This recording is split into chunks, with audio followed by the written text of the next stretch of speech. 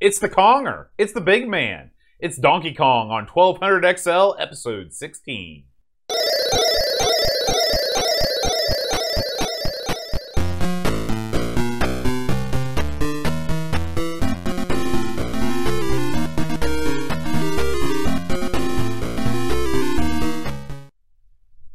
Hey everybody, welcome to 1200 XL. I'm John. And I'm Aaron. And today, Aaron, we're going to be talking about Donkey Kong. Oh man, you know it's my favorite boat. Oh man. Now, Aaron, before we start, I'd just like to say a big thank you to Bob from the Atari Age forums. Not only did Bob replace my original broken membrane on my 1200 XL Yeah, that keyboard. was a bummer. I remember Those that. membranes break like they're going out of style. How does a membrane break exactly? It's made out of rubber. It's made out of really, really thin mylar.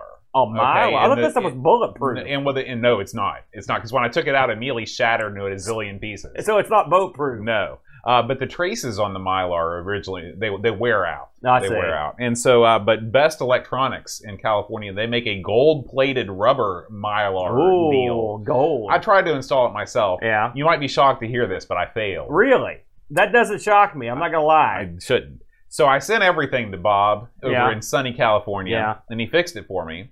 A couple years later, I'm looking for some discs. There's another guy out there that's right there with us in the chat right now, David Z, sent me an Atari 1050, the old floppy drive. Yes, and I was like, man, I want some discs. I want some floppies to put in here. And Bob was like, hey, he didn't remember at all that he fixed my keyboard. And he was like, hey, I'll send you some discs. And I was like, great. And then he's like, and then I was telling him, I want to do all these upgrades on my, because this is when I went through my hardware phase. You know how sometimes I go through these phases? Yeah, because normally you hate hardware. Right. And I was like, I'm going to put RGB in this thing. I'm going to put DVI. Were you going to do it? I was going to do it all. You're an inept boob. And then he was like, well, what do you want to do all this stuff for? And I was like, well, I'm going to stream. I've got a podcast. He's like, can I see your podcast? And I was like, sure. And I said, and he's like, this is cool. And so long story short, he sent me an upgraded motherboard, 1200 XL motherboard with the video upgrade and everything like that. Holy smokes. Yeah. Bob is a good cat, He's man. a good cat. Thank you, Bob. And I appreciate it. So that's nice. We're doing this show for you and for David Z. Yeah, this and one's by the way, for I've you got a guys. boatload of Atari discs if you need more. All right, man. Yeah. Sounds good. So, Donkey Kong, Aaron. Let's talk about it. All right, let's go. Did you ever wonder how it got that name? Well, you probably didn't, because you probably already know. Oh, I do. I'm gonna turn this into a Q&A, Aaron. Oh okay? man, I don't want to take a test. We're gonna see how much you remember of the history of Donkey Kong. Right. So, tell me about how Donkey Kong got its name. As I recall, they wanted Donkey was chosen because they wanted something that meant stupid. Yeah, stupid monkey, stubborn, stubborn. Yeah, and so that's why they went with the Donkey Kong.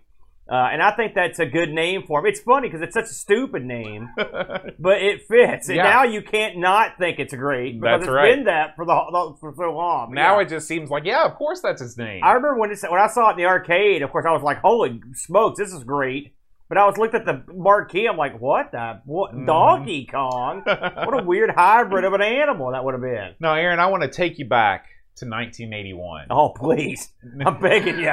Please. 1981 is famous for two things. Yeah. Okay? Donkey Kong and me. That's right. Another stupid, stubborn monkey was born. So in 1981, of course, Nintendo was trying to bust into the American arcade market. And they did this with Radar Scope. Yes. Okay, Radar Scope is sort of like Space Invaders, Galaga type game. Have you played Radar Scope? Absolutely, yeah, absolutely. What do you it's not think bad. about it? It's kind of cool looking. The graphics on it are pretty cool. It's got looking. a unique look, but no one would say it was breaking any new ground in terms of arcade. I think it was okay. It was competing in a very packed market because the grand majority of arcade games at this time, whether it was Gorf, Galaxian, Galaga, Space Invaders, of course you got Asteroids, Deluxe Space Invaders, all of these things, there just wasn't enough room in the market for them. And what happened was they shipped 3,000 of these cabinets to the States. Okay, only about 1,000 of them got sold. and the majority of them that got sold went to people that they weren't really performing. Right. So Nintendo was having trouble shifting these other 2,000 cabinets. And so Nintendo needed a plan, and that plan came from Minoru Arakawa, who was the president of Nintendo of America at that time. And what he did was he petitioned his father-in-law. He called up Hiroshi Yamauchi, and he said, we need a game to put in these cabinets that will sell. Okay? So what happened was, back in Kyoto, Nintendo's brilliant minds came together, and their first idea was to make a game based on the Popeye license, of course. But United Features Syndicate didn't want to give its license to what was, at the time, this no-name Japanese company. They were holding out for Atari. They were holding out for Midway, somebody that had some name recognition. So yeah, because United Syndicate, they got so much jack. What else did they have aside from Popeye? Listen, I'm not saying it was a good idea. I mean, think about that for a minute. Listen, we're not going to deal with you. You're too small. What else did they have? That's a serious question. I mean, did they have like Felix the Cat? I'm just saying, it's not like they had a ripping roster of cartoon classics there in the 1980s, by the way. That's true. Come on. So when that didn't work out, Nintendo gave the go-ahead to a young developer named Shigeru Miyamoto to develop an original game with original characters. And Miyamoto created a story first, which was weird because arcade games at this time didn't really have stories. So he created a story about a carpenter, his girlfriend, and an interloping gorilla who kidnaps her. Okay? Oh, man. So the carpenter, of course, known as Jumpman, later became Mario. His girlfriend, which we now know as Pauline, do you know what she was originally known as? I don't. Lady. She was just known as Lady. Lady? All That's right. it. Lady. You didn't get high enough to sing that, but... And Lady actually had the first female speaking role in a video game. You know that little help bubble? Thing? Yeah. Holy smokes. The first time a female was given voice. She gets to say help. Once again, the women. I'm not saying it was a great victory for feminism. Once again, long way from Tomb Raider. Yeah, and in some ways. Yeah. And of course, Donkey Kong. So just okay. Now, Aaron, I'm gonna quiz you here. Okay. All right, I'm ready. So Mario, as you know, appears in this game as Jumpman. But it was always Miyamoto's intention that he would be like an everyman character that would appear in kind of bit parts in all Nintendo's other games. Kind of like Alfred Hitchcock had cameos in all his films. Which he sort of did in a lot of games. Right. But not as but at first it was, like you said, it just as bit parts. It wasn't until Super Mario Brothers when he really became the main character. The one that comes to mind is immediately he was the ref in Punch-Out, for example. Right. The ref in Punch-Out, he was the ref in Tennis. Yeah. He was in Wrecking Crew. Yeah. But he wasn't. But he wasn't going to be named Mario at first. You know what his name was going to be? What was it? Mr. Video. Mr. Video. That sucks. So Miyamoto was like, I am so glad I didn't name him Mr. Video because he would not have survived. No. So anyway, luckily for all of us, Miyamoto scrapped the whole Mr. Video moniker and named the character Mario after Nintendo of America's what? Where did this come from? I believe he was the landlord of the warehouse. That's right. Yeah. He was the landlord of the warehouse. Now, do you know who Pauline was named after? I don't. Okay, he was named after Nintendo of America's warehouse manager's girlfriend. Bam. All of these names come from that warehouse. I love it. Okay, and of course, we already talked about how Donkey Kong got its name. So, anyway, back to Donkey Kong, the game. So, what do you do in Donkey Kong? So, your job as Jumpman is to traverse each perilous level of the game to rescue Lady at the top from the evil clutches of the stubborn gorilla until you're finally reunited with your love, which triggers the game to loop back around at a higher difficulty. You're never really reunited with her. No. Not for long. Not for long. So I think the best way to describe Donkey Kong is one of the first ever platforming games. It wasn't the first. There was Space Panic. Yeah. There were a couple of games that sort of were like platformers, but this game really set a new standard in this genre. You've got to maneuver Jumpman through a variety of all these construction-themed levels. You got to jump over pits, avoid barrels, traverse elevators. You got to climb ladders. You got to pound rivets. You're doing a lot in this game. You're not just moseying about. No, okay? No, you don't mosey. This is a game. There was nothing else like this in the arcades in 1981. Wouldn't you say? I mean, you were there. No, man. I'm telling you, yes, I've been around. All right, but I was around when this came out, and this was I could not believe the graphics on this and the sound. a lot of people don't talk about the sound. The sound was really good. It all worked out great, and it also had cut scenes and stuff, which that wasn't something you saw that often. It was leagues above what I expected. And if you've ever played a game like Space Panic, which I have, I remember when that came out too. That was a much different, slower game. It was nothing like this. I mean, yes, it did take place on platforms. I mean, this, when I think of something that became the modern platform, you're looking at the blueprints of it, and it was a game that's so good that it's still good now. Like, it's not like you go back and like, oh, that's quaint. This thing's still a player. It can still go, which shows you how well it was designed back in 80, 81 when they put this thing out, because we still play it and talk about it in 2022. Absolutely. So, in addition to rescuing your girlfriend, you've got a score in this game. So you're trying to get a high score. It's a high score game. You get points for doing all kinds of stuff. You get points for jumping over barrels, for hammering them with your bonus hammer that makes you temporarily invincible. You can hammer on the what do you call? Are they just fireballs? Is that the official name of these guys? Yeah.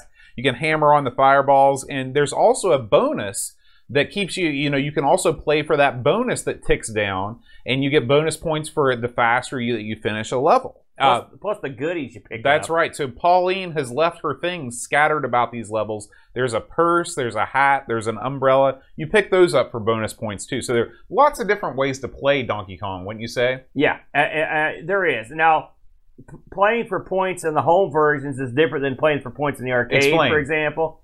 Well, in the arcade, you can do the old point press trick where you go up and stand beside Donkey Kong, and you can just jump up and down and get points. It's sort of exploiting a bug in the game, and I never could do that in the Atari game or any of the other home ports. As far as I know, none of them did it. Of course, you're exploiting something in the arcade machine. But I mean, if you think about when Donkey Kong came out.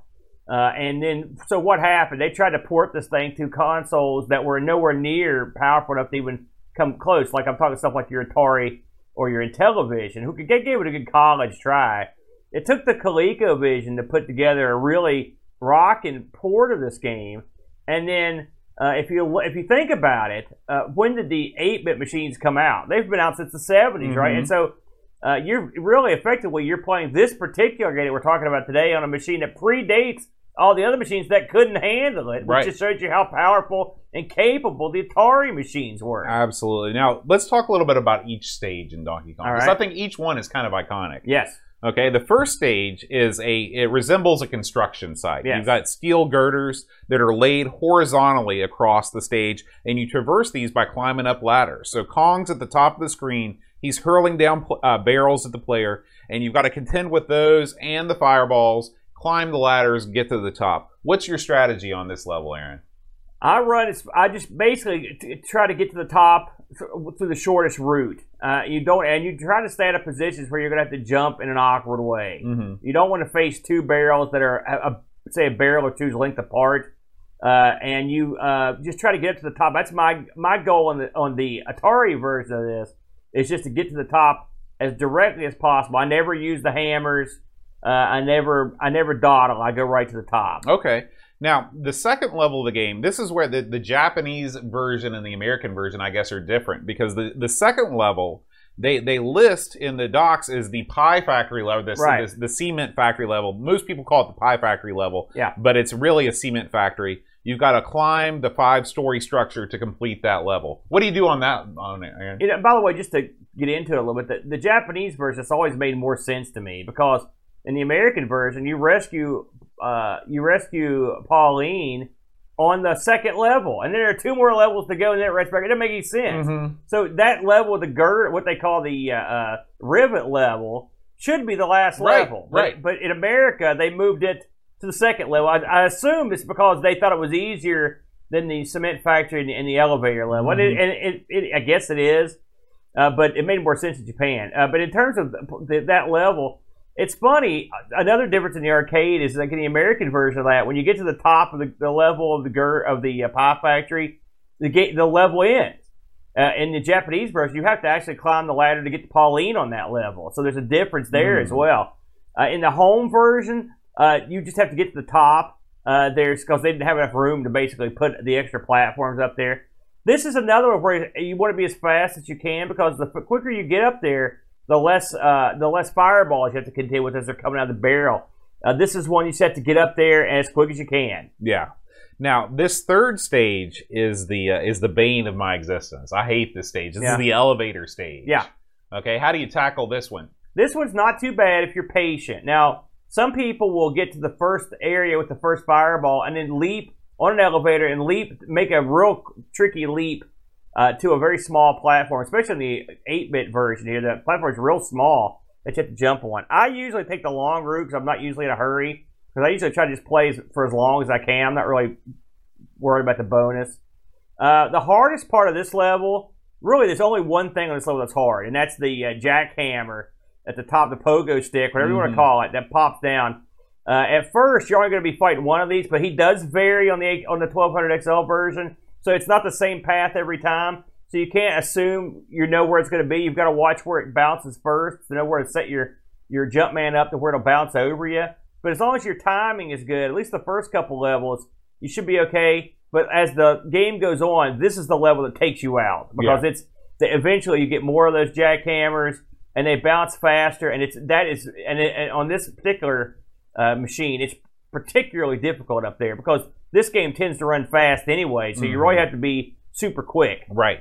And of course, the final level is the rivet level. Like you said, it makes so much more sense in the Japanese version because you've reached the top of the building, essentially, and you have to either jump or run over a series of rivets on 5 platforms to make Donkey Kong fall to his death, essentially. Yeah. And then you rescue Pauline for a very brief time until the game loops around again. It's very cute. They play a little song and whatnot. I always like this. This level in the arcade, if you're particularly skilled, in fact, I saw Flack do this a couple weeks ago in his stream. You can trap all the fireballs on the outer parts of the level, and you can go up and point press beside Donkey Kong until the round ends if you want to. Of course, you can't do that in the home version. This is one I usually go from the bottom to the top and just go in order and do the routes. But I mean, there are different methods to this. In the old days, I used to do all one side, then go do all the other. But I stopped doing that. I'm a pretty good hand at doing the jumps in this, and so I usually just take it as it comes. The hardest thing to do is get those last 2 rivets on top. That's where those fireballs kind of camp out. So you got to hope when you get to the top, you can get the hammer and then coax them down so you can whack them. Otherwise, it may take some timing and a death-defying jump there at the end to get that last rivet. Yeah. So, would you say you have a favorite stage out of all 4?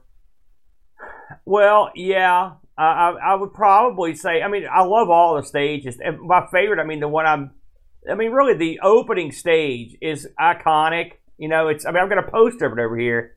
It's beautiful. It's clever. The whole rolling the barrels downhill.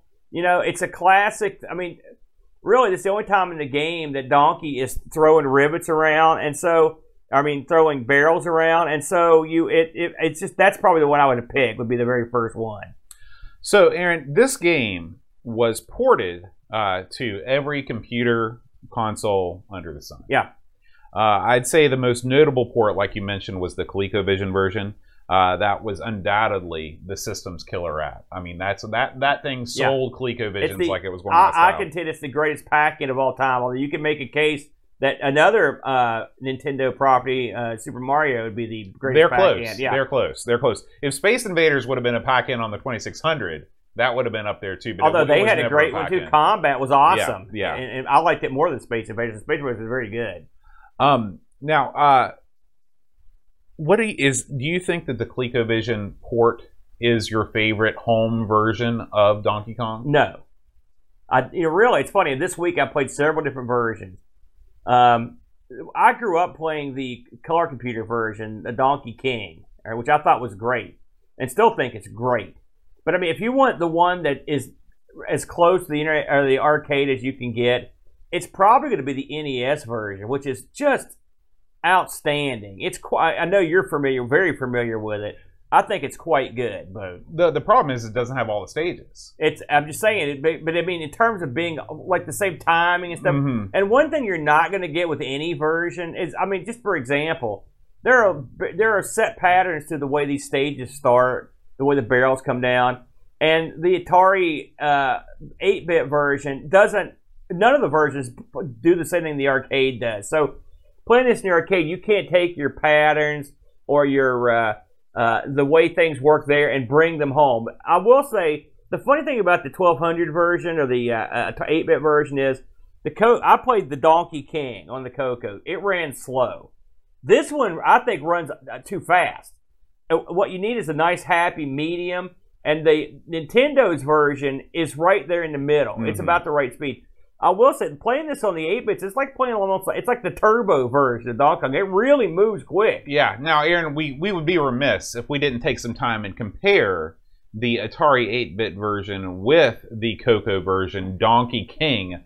Now, Aaron, what would you say are the main differences between the Coco version and the Atari 8-bit version? Well, speed is one major difference. Mm-hmm. The 8-bit version for Atari is really fast, but you can tell if you're watching from home. The Coco version, the levels are made up like they are in the arcade. Same amount of levels of girders, and pretty much the same setup. And so what you've got here is a more arcade authentic pattern. Now, does it look better? I'd say no. Does it play better? I'd say it depends on your play style. If you don't mind it being slower, I will say after playing the 8-bit Atari version and come back and playing Donkey King, it feels like you're running molasses. Mm-hmm. It's so slow, but Donkey King does have the little things I enjoy that they kind of leave out of the Atari version. Stuff like Donkey Kong going away with the girl mm-hmm. and stuff like that. Mm-hmm. And having all the levels, all the platforms set out, it was quite an achievement, especially if you consider the Coco is limited in some ways that the Atari is not. But I like them both. Now, I know you've raised a lot of fuss over this over the years, but I mean, deep down, you've got a lot of admiration for both of these versions, don't you? I do. I think that it's insane that anybody would prefer Donkey King to the Atari 8-bit version of Donkey Kong because I'm a player that likes games that move. Yeah. Okay? And that is the big difference. And speed is everything to me. And so, like, the amount of girders on the first level means less than nothing to me. Now, I do enjoy, like you said, when he takes Pauline over his shoulder and climbs the ladder. Yeah. That's cool, but that's not the game. That's not playing the game. But I mean, the game plays well. It plays at a slower clip. Yeah, it does. It plays at a slower clip. You could probably speed this up artificially. Well, you could do all kinds of things, but there's no reason to ever play Donkey King again now that there's the transcode out there. Yeah. You just play the real thing on the Coco. Yeah. So, but it's good and this is, if nothing else, this is an example of how great the unofficial port scene was on the Coco. Yeah. Because I'm sure if there ever was an official port of this for the Coco, it would not be nearly as good as the Tom Mix software. This one was so good that they got in trouble. Mm-hmm. And they had to change the name because this was too reminiscent of what. And just if you think about it, this is the Coco. So someone somewhere thought enough of it to where they said, hey, you got to mix that up. But of the two, if I had to play one, it would be tough. I would probably pick the Coco version because I'm more familiar with it. But the 8-bit version is quite good. Yeah. Now, this game, of course, reviewed very well. Yeah. Scores mostly in the 90s in the Atari magazines. Coming hot on the heels of some real duds, like the port of Pac-Man, which had no cutscenes. Yeah. The abomination that was the Atari 8-bit Space Invaders. These were lazy. And it's funny, Space Invaders on the 8-bit should have been the crowning glory. Yeah, because on the 2600 it was solid gold money. Right. So there's no reason for it to not be awesome. So finally, AtariSoft nailed this conversion head on. They did good. Let's check out what the Discord community had to say, Aaron. We got a couple reviews on this. We're going to start things off with Pajako6502. He says, a fairly solid home port of the arcade game. However, I never quite get why some 8-bit ports and clones have 6 platforms on level 2 like the arcade, and some like this have 5. True, I can get screen estate is an issue, but it seems odd. That does not make this a bad port by any means. It's quite playable, although I am convinced that having less platforms makes the game slightly harder as you have less time for the barrels to get to you. Graphically, the game is pretty good, although the 2018 hacked version improved the visuals, including cheering up the most depressed-looking Donkey Kong I've ever seen. Yes. And if you've not seen that, that is officially the most popular video we have ever released on our channel. Yeah. There is a port comparison of the 2018 Atari 8-bit Donkey Kong with the original. Check that out. It's pretty cool. Yeah. Pajaka goes on to write, overall, given that this was the closest most people would have had to the arcade, I would have been very happy to own this one. 9 out of 10. Yes, absolutely. He leaves a little side note. He says, I took this version of Donkey Kong to show me that on the elevator level with the jumping girders, that they never fall down the exact same route every time. For years, I thought they did, and they changed it in this version. Rob Flack O'Hara writes, like many home ports of Donkey Kong, Atari made a few concessions to get this classic vertically oriented arcade game to run on a horizontal computer monitor. Even though the first level is missing a platform and a few corners were cut, Atari captured the essence of the arcade game. Overlooking the shape of the fire barrels, which look like a cross between piles of dog poo and California raisins, it's easy to do when a game plays as smoothly as this one does. I didn't have any issues with getting stuck on ladders or other control issues that frequently pop up in Donkey Kong ports. Yeah. The music and sound effects resembled the arcades and weren't grating. I certainly wouldn't have been disappointed to own this version back in the early 80s. Very good. I will say, speaking of the fireballs, on the Atari version, the fireballs are real, especially on that first level is where I mean them. They're real aggressive in those later levels. They come much quicker than the arcade. They come up. Mm-hmm. And I will say that it's the same on the Coco version. They're really come after you. Mm-hmm. And one thing that this and the Donkey King have in common is most home ports didn't include those last couple screens. Mm-hmm. And so that shows you that Atari was like, listen, we got to do something here instead of this lazy crap. Right. We got to put something on the platform that shows that this is a superior platform for games, mm-hmm. and that it can handle things that other systems can't. And I think they did a good job in that department as well. Absolutely, absolutely. So, Aaron, I looked this up on eBay. By the way, this was released in a silver box. I kind of consider this to be the second generation of Atari computer games. Yeah. The first ones had those great Cliff Spawn illustrations, you know, the people, those really inventive illustrations. This is when you start to see Atari slide down the old lazy path. Yeah. And they just take basically a screen, or, you know, it's basically an image from the side art of the Donkey Kong machine. So it looks good. It looks good. It looks good. But they kept the metal cartridge housing for this run. I have this cartridge. I picked it up at the Milton Flea Market. I picked mine up at the Hillbilly Flea Market. There you go. And you can get this thing all day long on eBay, about $20. Really? It's going for that much now? Yeah, it's going for that much. I picked it up for like $2. Well, yeah, I paid less than $1 for mine. But here's the thing, guys. This is the secret, okay? If you want to buy Atari 8-bit software or hardware, don't look on eBay. No. Go to Best Electronics. Best-electronics.ca, I think, is the name. That might not be the name of it, because that would make it Canadian. Anyway, just search Best Atari. And there's this guy. He's sort of not the easiest person to deal with all the time. But he has a huge warehouse. I picture it like the thing that the 8-bit guy and LGR went to, that place in Texas. I picture it like the end of Indiana Jones, the first one. Remember that, Raiders of the Lost Ark? And he has everything, and it's way, way cheaper than you can get on eBay. He's renowned and well-known in the Atari community. Yeah.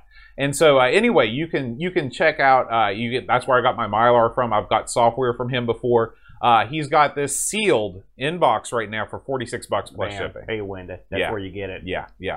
Now, Aaron, it's time to bid a fond farewell to Donkey Kong and talk about what game we're going to be playing next time on 1200XL. What is it, Aaron? Bam! Another arcade classic boat. It's Jungle the Jungle Hunt. Yeah. I love this game. You know, I haven't spent a lot of time with Jungle Hunt, so this is a good excuse for me to really dive in there. There you go. Yeah. Another game where you rescue your lady from distress. Yeah. Now, listeners, we want to hear your feedback. Please feel free to leave us a comment on YouTube, and if you could leave us a review on your podcast service of choice, we'd really appreciate it. 1200XL is available in both audio podcast and video format on YouTube at the Amigos Retro Gaming channel. Or you can just go to bit.ly/1200XL and you can see the entire playlist, the whole run of 1200XL episodes for you. We record this show live on Twitch at twitch.tv/Amigos Retro Gaming.